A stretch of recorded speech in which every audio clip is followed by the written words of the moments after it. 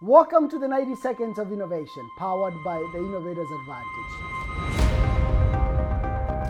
We're looking at the 12 enemies of successful innovation. And today we're going to look at enemy number 11, making only big bets. The truth is that most innovation is incremental. It's what we call iterative. It's making little improvements here and there. It's studying, learning, and tweaking.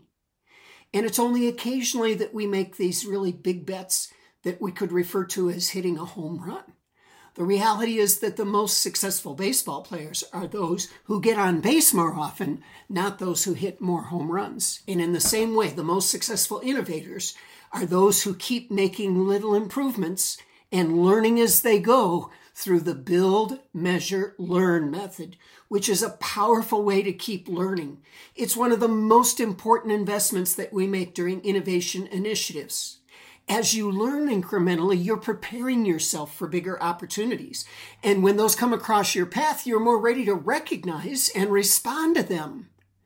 Leaders often think of investments and innovations as being something big, something that changes the whole world, but it's not really so. Don't keep looking for the next big thing. Your competitors should be more worried when you have the bases loaded. And that helps you to overcome the 11th enemy of successful innovation, only making big bets.